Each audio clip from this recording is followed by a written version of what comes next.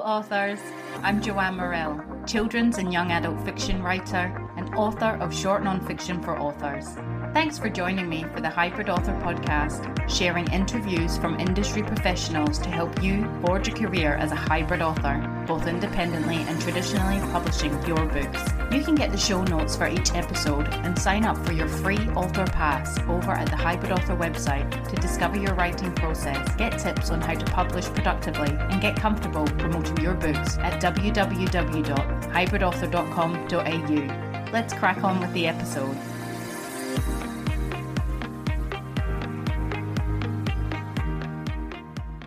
Hello authors! I hope you're all keeping well in whatever part of the world you reside and listen to the podcast in. Today's interview is with Peter Quarry, a multi-award-winning psychologist whose 1,000 plus video-based training programs are used by companies, universities, and organizations in over 20 countries. Today, Peter's putting himself on the couch to talk about his debut release, If I Were You, a fascinating and original book where Peter skillfully deconstructs his own life, showing how you too can unpack and reboot yours. And Peter and I discuss the benefits of reflective writing, making peace with your past, as well as re-energizing and being positive about the future, as well as Peter's debut author adventure and his marketing tips for authors.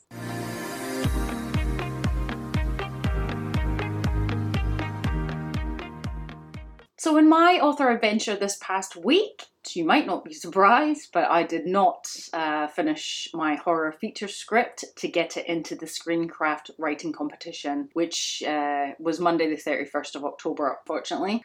I had that whole weekend, and if I'd really knuckled down, there might have been a possibility. And when I say knuckle down, I mean that's all I would have been doing, glued to the computer for the whole weekend. I had a family, friends, Halloween party, which I was really looking forward to, and we had another do on the Sunday. I had another thing on Sunday, and I thought I can either pump this thing out over the weekend. I just knew it wasn't going to be feasible with the other things that I had planned, and I have just been feeling lately that I need to be more, I need some sort of socialization, a bit more, feeling a bit claustrophobic, working in front of a computer all the time. And it was a decision that I made, and I'm quite happy about it. As in, I can look to next year knowing that this project started and it will get finished, and I'll still probably tinker with it, I think. But it was more a case of, there's been a few things I've taken on this month. It's kind of like, it's October. I've always wanted to do this. I should do this, and it's a rush to get it done because the end of the month's coming, but not always taking into account all the other things that I have going on that actually need my attention in this month. So I in the inkling in the back of my mind, I knew that these things probably wouldn't eventuate, but I'd give them a good crack and had to let them go anyway, as you've heard in past episodes. But it absolutely is what it is. At least I've made a start, and it was a progression. It's been a progression. So the two webinars one of the webinars for October that I planned to do but let go because it was too much, I'm actually showcasing on the website, my new website that's going to release shortly, hopefully maybe next week or the week after, and that will be for next October. So it's definitely going to be happening then. And because I've already started the horror screen script now, it's definitely going to be ready for next October. So it's silver linings, or author linings as I call them. So the other event that I had on over that weekend was the Squibby West 20th anniversary. So if you listen to the podcast, you will know I am a children's and young adult fiction writer, and Squibby is the Society of Children's Book Writers and Illustrators. It's a worldwide organisation, and one that I've been part of for the last 7 years. Squibby West is the chapter that I'm part of, living in Perth, Western Australia, and it's been going for 20 years. So it was a celebration at Clancy's Fish Pub, which was in Fremantle, and it was lovely just to catch up with everybody and hear how they progress pretty much over the years. And there was loads of photographs, and it was funny seeing young squibbies who I've known for a while, and it was wonderful. And they also announced me as the new social media coordinator and newsletter editor for Squibby West. So you might be laughing right right now thinking, oh, she's just let go of all these things. How's she going to do that? This is the first thing my husband said. But, this is an organisation I'm absolutely honoured to be even asked to do this and put my hand up for it also. And yeah, I've been looking forward to giving back. I think it's going to be a great opportunity, especially for writing in this genre. And just to learn from some great people also. So I hope I can do the role justice. Big shout out to Cindy Lane again, who was the social media coordinator prior to me, and also Rebecca Newman, the newsletter editor, who they've been doing these roles, volunteer roles, for the past between 4 and 2 years. And they've just done a fantastic job. So it is taking on a different direction. The committee are doing that. So more to, obviously, I'll learn that as it comes. So now we're in November. I am not taking on any more writing projects for the rest of the year. That's me, I wouldn't say done with writing. I probably will still tinker with the horror script, but I'm not starting any new projects or trying to apply for anything else. Just taking on nothing else new in that sense. I am focusing on positioning myself and my author business and my workflow for better results in 2023 and to be ahead of the game next year. Just a bunch of admin basically, which involves getting everything up to speed, setting up systems, and just being good to go in the new year. And I feel really good about this. This is something that I just need to be on top of. And it's just come about with having a lot on my plate and then taking on new stuff and finding a way of doing things and going forward.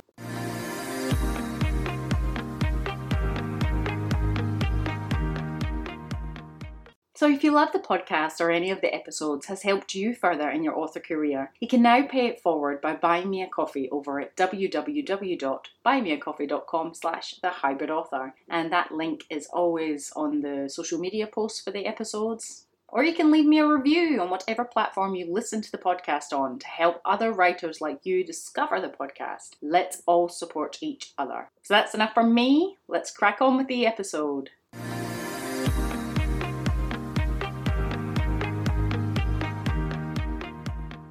Peter Quarry is a multi-award-winning psychologist whose 1,000+ video-based training programs are used by companies, universities, and organizations in over 20 countries. He was resident psychologist on Good Morning Australia for 7 years and is a sought-after public speaker. Today, Peter's putting himself on the couch to talk about his debut release, If I Were You, a fascinating and original book where Peter skillfully deconstructs his own life, showing you too can unpack and reboot yours. Fantastic. Welcome to the Hybrid Author Podcast, Peter. Hi, how are you, Joanne? I'm well, thank you. Thanks for joining us. Total pleasure. Well, we're absolutely dying to know more about the new book, but please tell us, who is Peter Quarry from today's Peter to back in the day? Have you got 3 hours just for that question? Maybe. Look, as you said in the intro, I'm a psychologist. I was born in Germany. I lived for a number of years in Europe in my youth. I went to school in Rome, actually, for 4 years as an adolescent, which was a lot of fun. I came back to Australia when I was 17. I went to Melbourne University, studied philosophy and psychology, worked as a counsellor for a number of years before moving more into the kind of corporate training and education area, and then made videos, which you've already referred to, did a stint on TV. And I retired at 50. I decided to go to art school to do something completely different, which was great because it was a sort of different type of creativity. And then in my early 60s, decided to write a book, which is what I guess I'm here to talk about. So I've had a great career, a great run, and but basically I've been in the business of helping people live better, more successful lives. Yeah, fantastic. Well, it sounds like you're very creative and you've done a lot. So is that why you got into psychology in the first place? It was more for helping people, or was there no, actually, the truth is I actually started off doing law. I didn't really know what I wanted to do at university, and people said, look, you're a smooth talker. Why don't you become a lawyer? And so I enrolled in law, but I didn't really like it. It's too detailed and too finicky for me. And look, it was the 70s, an age of exploration. And so so I kind of studied psychology and philosophy,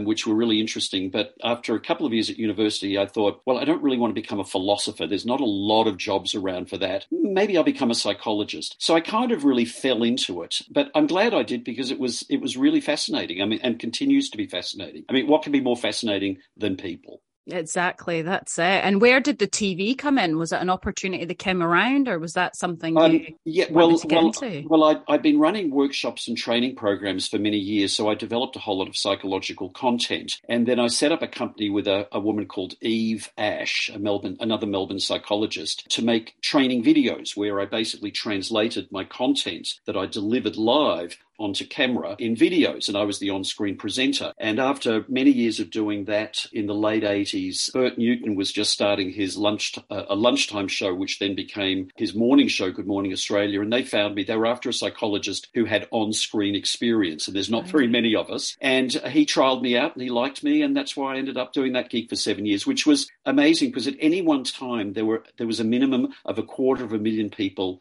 watching and listening. And I realized what a powerful opportunity that was to share some of my knowledge and wisdom with a very large audience. Yeah, no, that's amazing. And doing, like you said, doing video back then as well, it wasn't probably really heard of.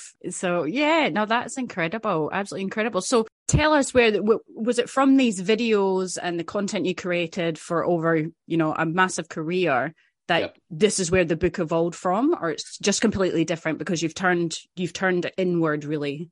Well, look, a bit of both, to be honest with you, Joanne. I got to a certain age, my early 60s, where I guess, reflecting on your life becomes something that you want to do. You want to try and make sense of what happened. I read somewhere that somebody described this as the age of the memoir. And, everyone seems to be wanting to write a memoir, often to pass on the family history to those who follow. It's a kind of a record of what's happened. But what I realized very soon is that there's actually a mental health benefit that comes from writing about your past, particularly if you've had trauma in your past, for example, living through a pandemic. When you look at how people benefit from writing about their past, the people who do best from that don't just describe what happened. They do another level, which is they unpack, they try to interpret, they try to make sense of. So the people who do best from writing about their past tend to use certain expressions in their writing. Expressions like, it now makes sense to me that ... Or when I join the dots throughout my life, I now realize this ... Or what I've come to understand and learn about myself reflecting on my past is ... So what I was interested in is these two levels of memoir writing, not just describing what happened. I got married and then I moved here and then I had this job, but also going deeper to try and make sense of it. So the core idea of my book was to explain how to do this, how to do what's called a life review, how to both describe and unpack your life. So I wanted to explain how to do it, but then also demonstrate it by doing it on myself. Hence the subtitle is A Psychologist Puts Himself on the Couch. Wow, that's incredible. Really, really a lot there. So it sounds like this type of style of writing, it's really cathartic, reflective, which is a good topic to talk about, obviously coming up to the end of the year. And it's something I'm trying to do more in my life, is look back and actually appreciate the things that I have been doing. And I think not a lot of people do, but sometimes the past for people can be a sore subject, I suppose. Like you said, I've had some experience with reflective writing, but I didn't realize at the time. First YA fiction book, which will never see the light of day, as I write children's fiction. I realized at the end of it, it was pretty much just I said fictional because it was characters changing names, but just a retelling of my adolescence. And I felt so much better after I had written that. And I felt like I could move on from that time in my life. Yeah. But it wasn't for publication. So, well, it's interesting that you say that, Joanne, because I think a lot of people are kind of interested in doing this. They kind of intuitively know that this is something that would be of benefit to them, but often they don't know how to do it. Hence my book explains how to do it. But I think often people are a bit scared of doing it as well. In fact, I was a guest at the Williamstown Literary Festival a couple of months ago where I was talking about my book, and there was a guy in the audience who asked a question. He said, look, I really want to do what you're talking about, but I'm scared that somebody might find it and read it. Yeah. And I don't know where this come from, but my response to him was, are you scared that somebody else might read it, or are you scared that you might read it yourself. And he stopped for a second. And he said, you're absolutely right. So I think a lot of people have this kind of fear of doing this exercise, what might come up. But all I can say is from my own, both as a psychologist, but also from my own personal experience as a human being, I found it an extraordinarily rich, interesting, useful exercise. I mean, I got a lot out of it personally, which is why I feel so passionate about trying to encourage other people to do it. So the book is should be used like a tool for people wanting to reflect on their life and write about it. But is it more for themselves or in the public light, or? Well, either.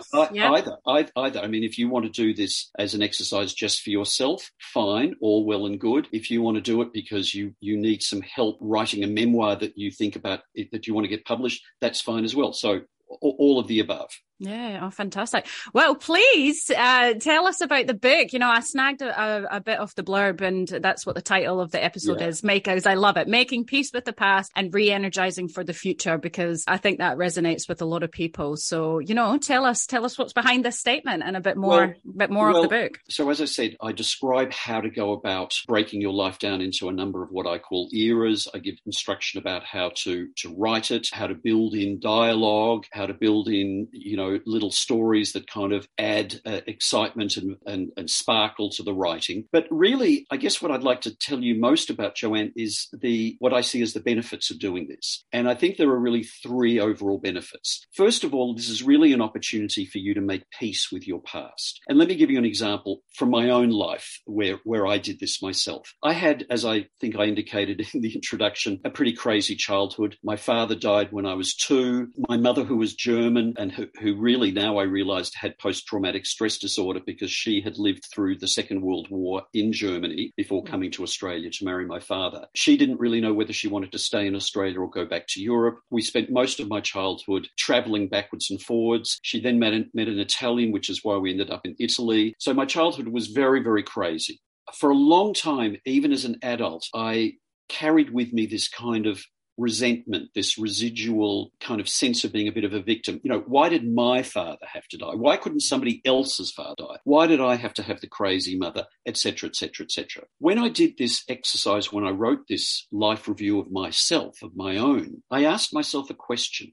Is there another way of looking at your childhood that will result in you feeling different about it? Not so much angry, not so much of a victim, not so much feeling bad about it. And the reality is there is another way of looking at it, and that is, what did I gain out of that? What did I learn out of that crazy childhood? And in fact, what I realized is that I gained 2 terrific life skills: resilience, which is the ability to bounce back from adversity, and adaptability, which obviously is the ability to cope with change. I have those 2 skills in abundance, and they are a direct result of the childhood that I had. So now, instead of feeling bad about my childhood, I actually feel grateful that I had it. So that's an example of a particular skill called narrative editing, which is changing the story that you tell yourself about your life. And that is something that I mean, the funny thing is your listeners may very well say, it took you 60 plus years to realize that. Well, the answer is yes. You know, I'm sorry, I'm a human being.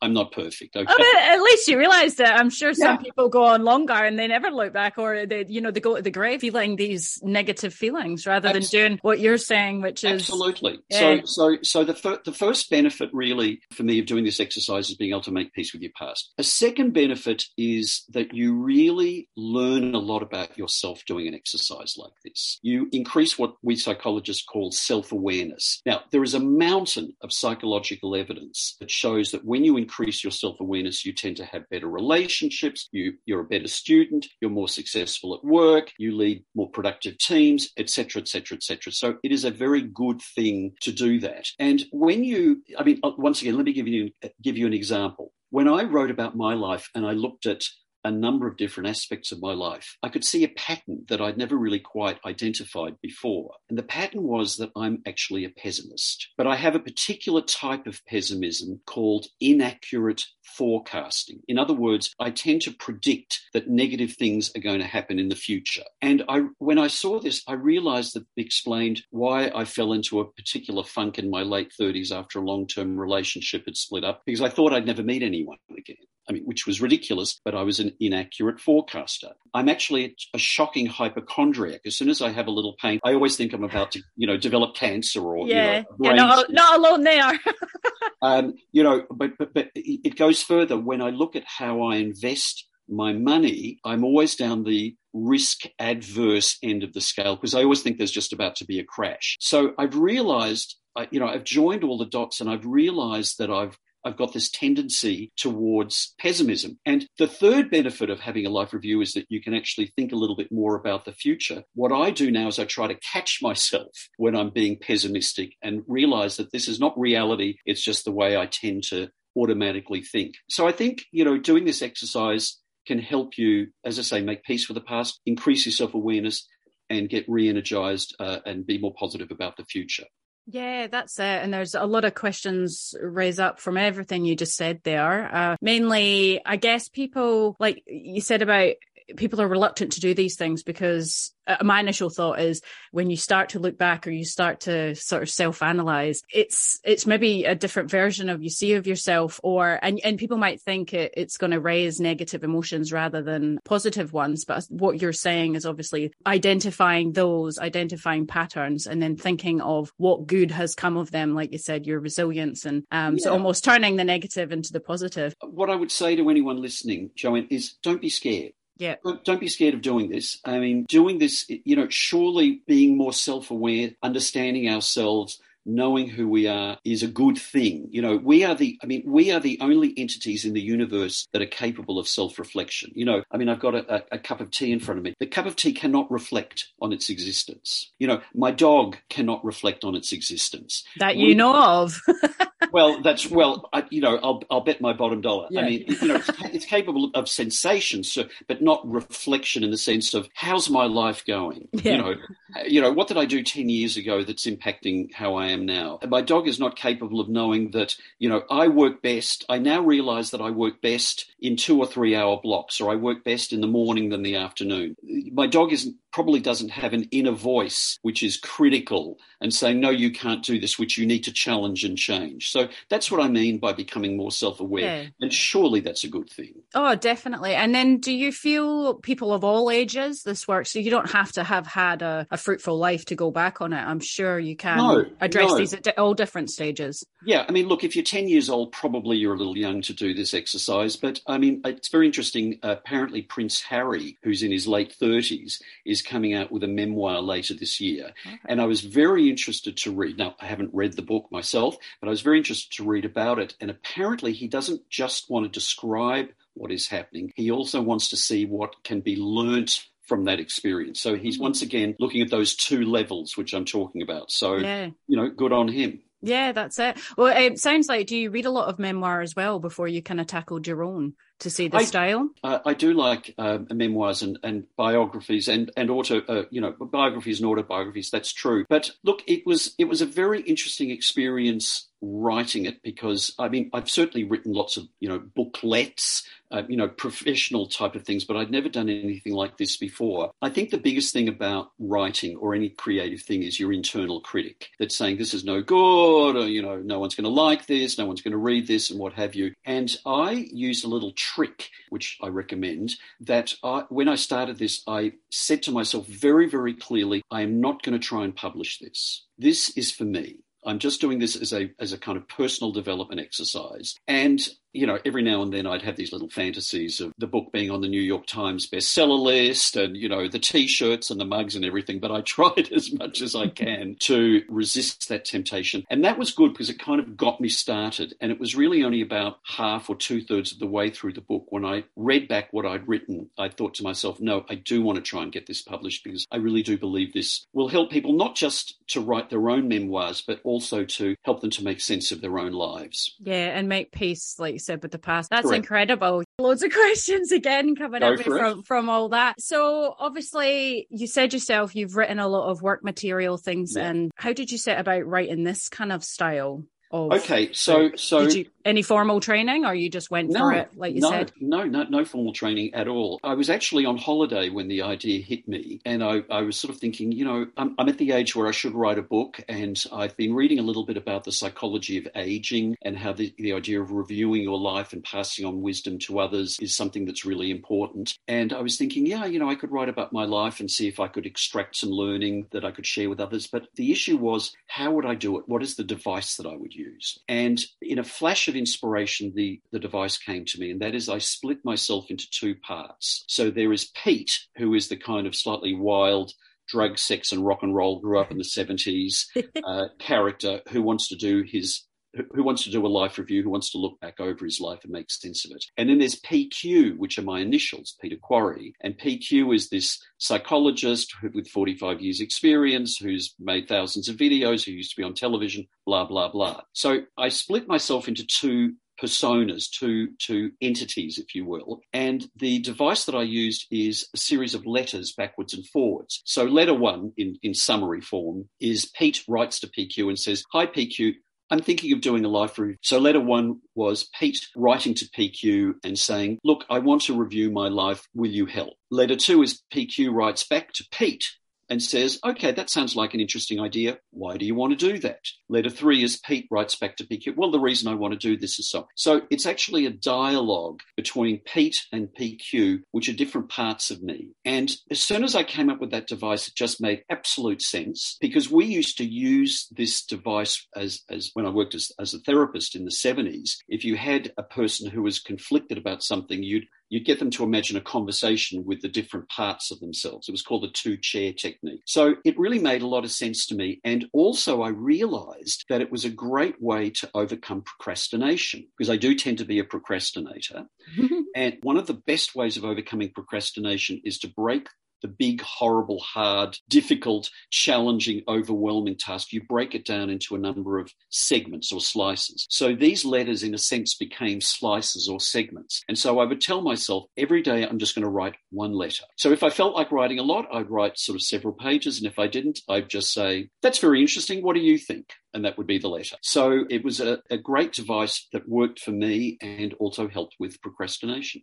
Yeah, no, that's amazing. I think that, again, looking in to know how you work, your writing process and what works and what doesn't for you is great. And also what you said before, your tip about getting started, it's almost removing all the blocks that are in the way about, Correct. Because and I'm the same, when you sit down, you want to write the most amazing bestseller, the best thing ever. Yeah. That immediately shuts you off, because it's a killer. It's just going to kill you stone cold dead. Best thing is just to start writing for you. For yourself, yeah. The other tip, if which is probably pretty obvious, and I'm sure many of your listeners know this, I realized that I needed to keep a little notepad with me at all times, all the time, because I'd be in bed or I'd be in the shower, I'd be walking on the beach or I'd be wherever, and I'd remember something or I'd think of a particular point and I'd write it down, because my memory is hopeless. Yeah. I partied too much in the 70s. And if I don't write it down, I forget it. So that was a really crucial part. But I found it, much to my amazement, I mean, I've written a lot of stuff before, not whole books, but as I say, psychology. And I've always found writing, it's like extracting blood from the stone. Strangely, I can't explain it. I found this book incredibly easy to write. It just poured out of. Sounds like you just had a lot to say about a certain subject. And like you said, the reason for it was imparting wisdom, I guess, and then showing it in a way that is going to, be helpful to others. So would you suggest as well on what you said prior about the dialogue? And I love that. I love how, and I am the same. I feel I'm different from the child I was to the teenager to my 20s to now. There's many Joanne Morells and different names and stuff. So would you suggest, looking back, even the person you are today, to look back to say to all your different variants of yourself, what wisdom, what would I have wanted to tell that person then? Yeah. What advice could I have given them? Yeah. Maybe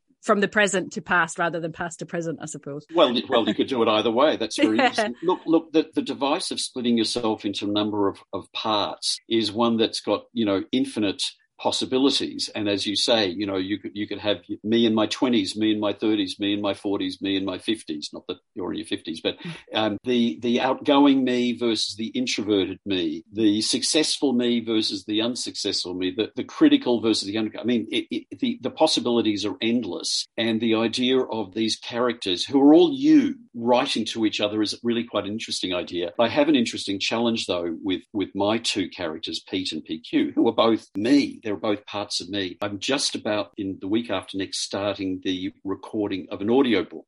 Oh, yeah. Because I managed to get an audiobook publisher to go with it, which is great. I was wondering whether I should use a different voice between Pete and PQ just to help differentiate them. And I've decided not to, because I just don't know that I'm a good enough actor, and I don't know whether I can sustain it.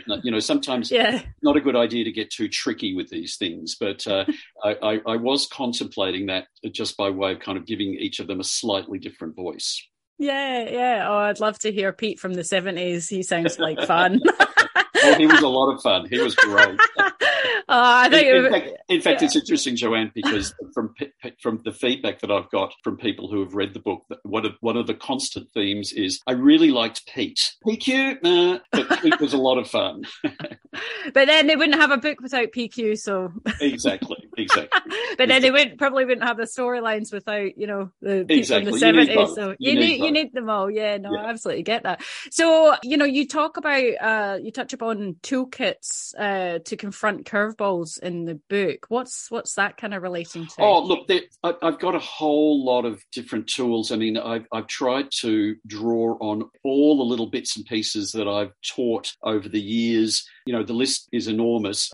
I mentioned already the idea of challenging the story that you tell yourself, the idea of, how to overcome procrastination. So there's really a whole bunch of tips and tools. What I really, really want to talk about, which I think is terribly important, is the whole idea of marketing and publicity. I mean, writing the book, God knows writing the book is hard enough. What I have learned, and I've learned this, Joanne, even before I wrote a book, when I had my business making videos, what I learned, and it's a hard lesson to learn, is that however much time and energy and money you spend developing your product, whether it's videos, whether it's paintings, whether it's a book, whether it's, bicycles or, cookers that, you put on your stove, you have to spend the same amount of time, energy and money in the marketing and promotion. Because just because you've created a product, whether it's this or that, it's sitting on the shelf, no one knows about it. You've got to spend the same amount of time. And this is a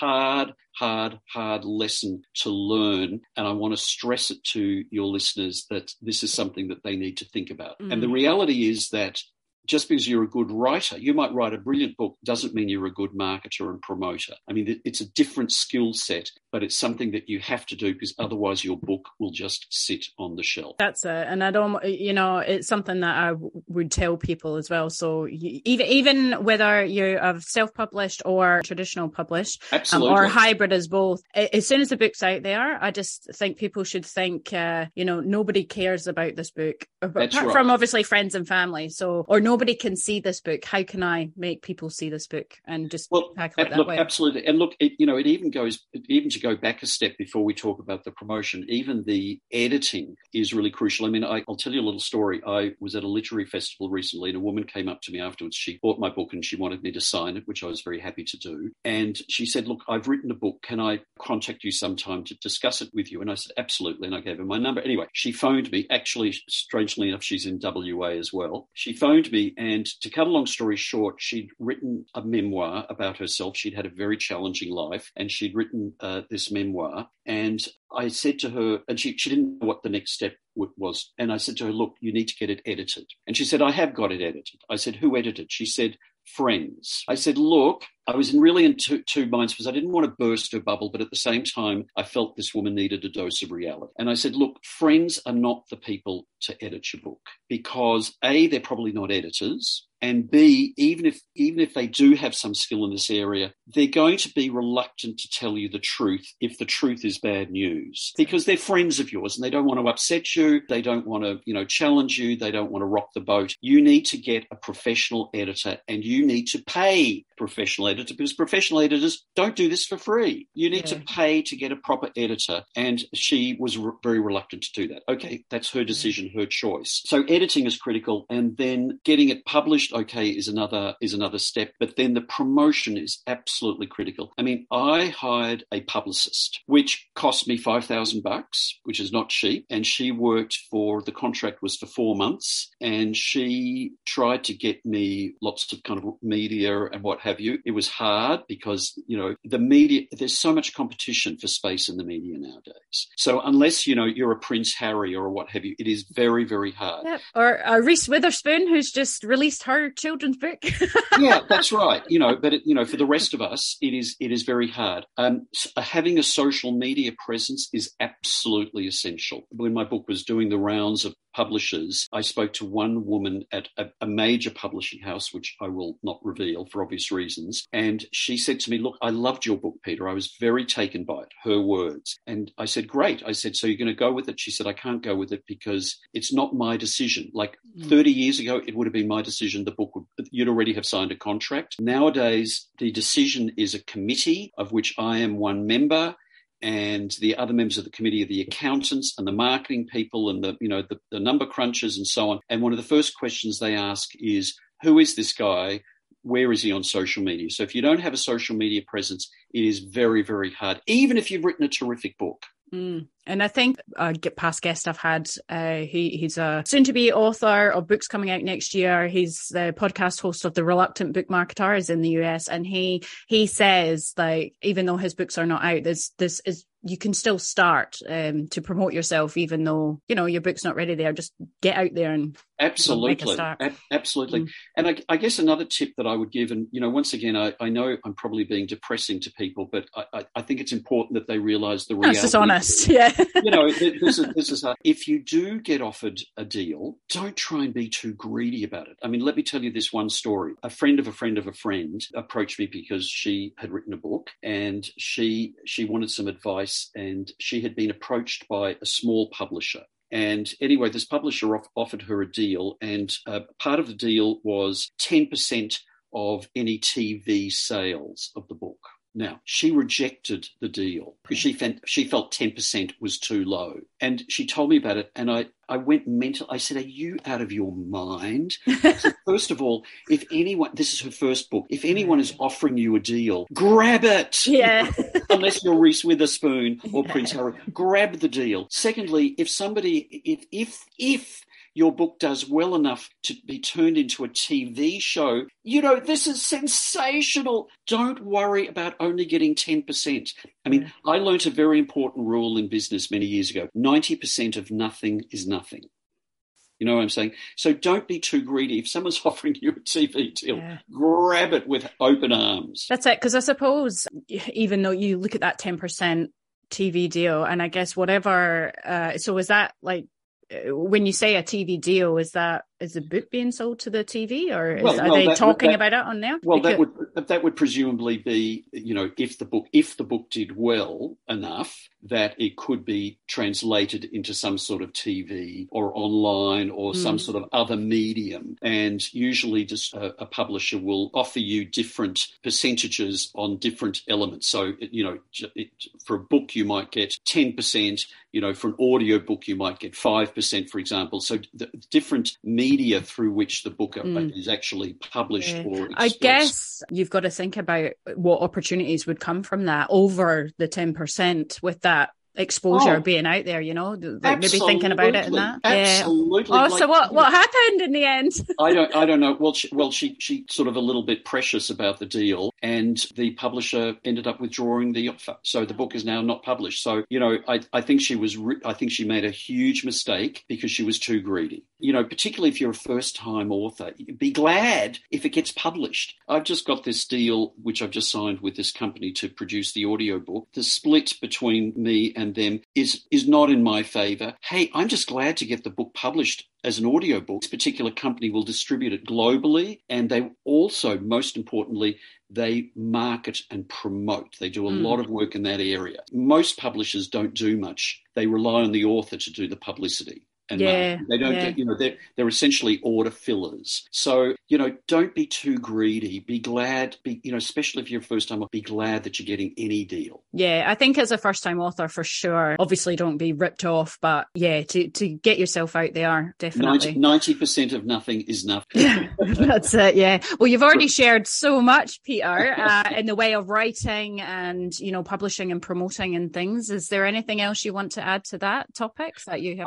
Look, I hope I'm not coming across as too negative and pessimistic. Well, maybe no, not at all. Because I'm a pessimist. It's a hard gig to get into, but there is a huge benefit in writing your book. If you have a book in you, there is a huge benefit in just getting it down, even if it doesn't see the light of day, even if no one else reads it. Just doing it is a wonderful experience. And I'm a great believer, in my life history has taught me this, and that is that even if you go from A to B, well, from B, who knows what a C is or what a D is? You never know what, if you move to another place, where that might take you. So I don't want to discourage people from having a go. I don't want to, say that it's an impossible task. I mean, when I wrote my book, I had no idea whether I was going to get it published, and it took me the best part of a year to get it published, and I got lots of no's along the way, which were pretty depressing, but eventually I got a deal, and here I am now being able to tell the tale. How long did it take you to write the book? You said it just sort of poured out of you. It took about 15 months. Okay, yeah, so yeah. I think cut you off there. I think most people, well, maybe not so much first-time authors, but as you, like you said, as you start to write books, put them out there, you get rejected, you start to realise, this isn't an easy industry. It is going to take a lot longer. And I think, dedication, determination, they're all traits that are good to have. But I think especially with your book, and maybe people should keep it in mind, it's quite a specialised book as well. And also just because, and I say this all the time, even though you get a rejection from a publisher, it's a no, it's a not right now, it's not a no, because for many reasons, and it's not to do with the work or yourself, it's to do with their list. Yeah, and look, certainly the self, I describe my book as a hybrid self-help memoir. The self-help space is a very competitive space. I mean, everyone's writing a book of how to do this and how to do that and what have you. I guess you asked me any final advice. I guess I'd go back to the marketing, because that is so, I don't want to give so much advice about how to write a book, because everyone's book is different, but the marketing, that is really the thing. And I would encourage people to think about, how can they get publicity? For example, here I am with you, on this podcast.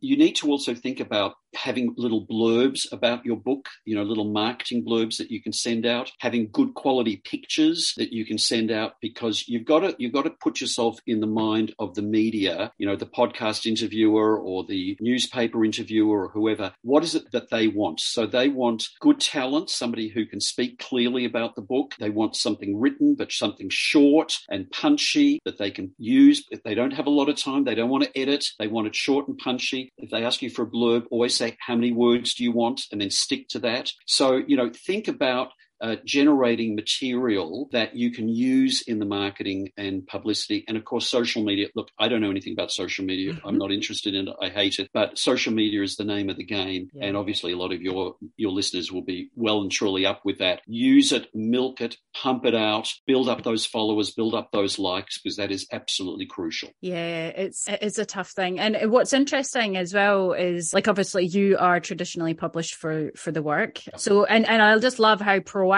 your mindset is about it. It's, you haven't sort of thought, a lot of people think they go traditionally published because they expect the publisher to do everything. But I think in these days, it's not really the case, is it? They don't do anything. All they do is take orders. Yep. Okay, so that's all they do. I mean, don't get me wrong, I love my publisher. I don't want to say anything bad, but the book's on their website, apparently, and, but they don't do anything by way of promotion. And in fact, what they do is they're very clear, expecting the author to do that. Yeah. So you have to think about how you do that, what your strategy is. As I said before, I had a publicist who was very, very helpful, but, it costs a lot of money, and not everyone has money to burn like that. So if you can't afford a publicist, then you have to do it yourself. What this means is, for example, having a one-sentence description of what your book is about that is compelling, that when people hear, they're going to go, oh, wow, that's interesting. Tell me more. So you've got to think there about what is the essence of your book, that, what is it all about? And what is it all about that is different from every other book?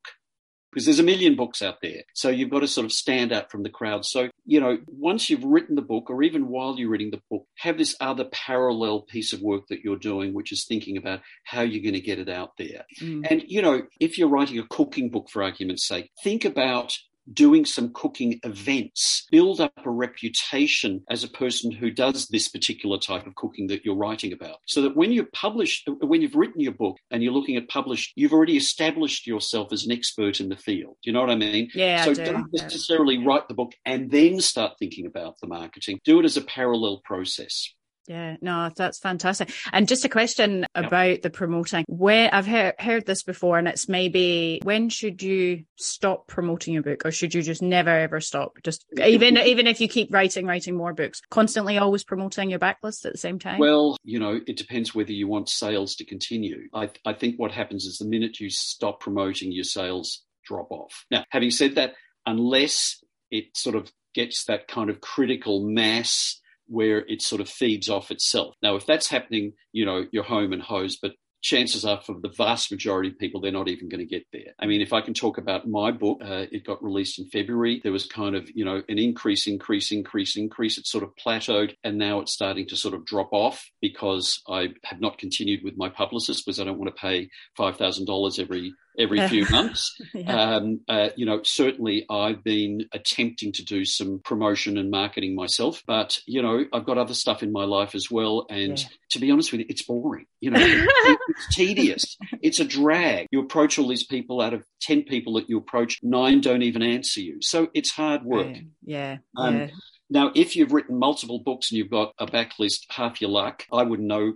I'm not in that situation. Go ask somebody who's in that situation. They'll be able to tell you. Yeah. But, basically can't stop because the numbers will drop off there. I'm hoping that the new audiobook deal that I've got, it's going to be released on the 1st of January. I'm hoping that that's going to kind of lift sales because that company markets and promotes. Yeah, I'm sure. Ask me in 6 months and I'll tell you whether that happens. Well, even just opening up the work to a whole new demographic that are just audiobook readers. That's my favorite way of consuming books, because I'm a busy working mother, and you do it on the go, but then I read print at night. So, that is a good way to do it as well. Oh, fantastic. Well, please, Peter, I could talk to you all day. I've got so many questions, but we will release you. But please do tell us, where can we find, If I Were You and yourself and all your work, on and offline? Then if you want to check me out, my website is peterquarry.com. So that's all one word, peterquarry.com. My book is If I Were You, A Psychologist Puts Himself on the Couch, and it's available at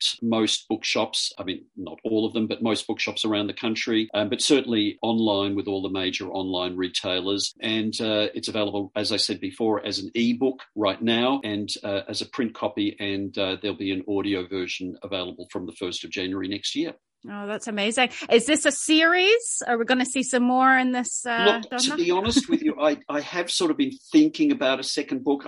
Nothing's kind of really firmed up in my mind. And I think I need to see a little bit more clearly whether this first book really takes off before I know myself, if this first book doesn't really kind of take off, I just know myself. I probably don't have it in me to write a second one. I'd like to, because I do like writing, but I'm kind of in the grey zone. So nothing firm at this stage. I mean, I could lie to you and say, yes, I'm in the middle of writing my second book. It's a novel, it's a 3-part novel, but I'd be lying, so I don't want to do that to you. Yeah, but no, it's just interesting as well, like you've written this book, you've had that experience. You can look back, you got lots from it because, as you said, it was a personal journey, and you get to share it with others and help others along the way. It doesn't mean you want to spark off some big long author career with lots more, Exactly. So, look, if all of a sudden it did end up on the New York Times bestseller list, which is still a possibility, I'm sure I'd be motivated to start a second book immediately. But I'll let you know when that happens. You can have me on. You can have me on again. Oh, definitely. Thank you so much for your time and expertise. It was absolutely fantastic. All the tips you shared, really, really helpful. So thank you. Total pleasure, Joanne.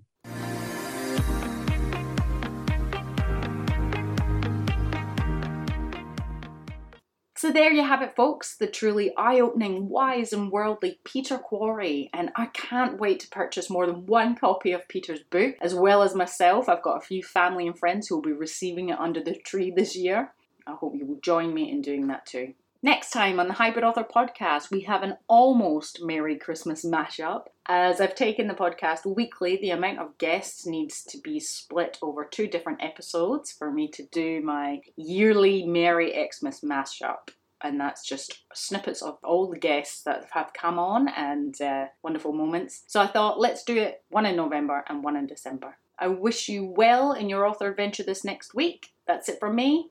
Bye for now. That's the end for now, authors. I hope you're further forward in your author adventure after listening, and I hope you'll listen next time. Remember to head on over to the Hybrid Author website at www.hybridauthor.com.au to get your free author pass. It's bye for now.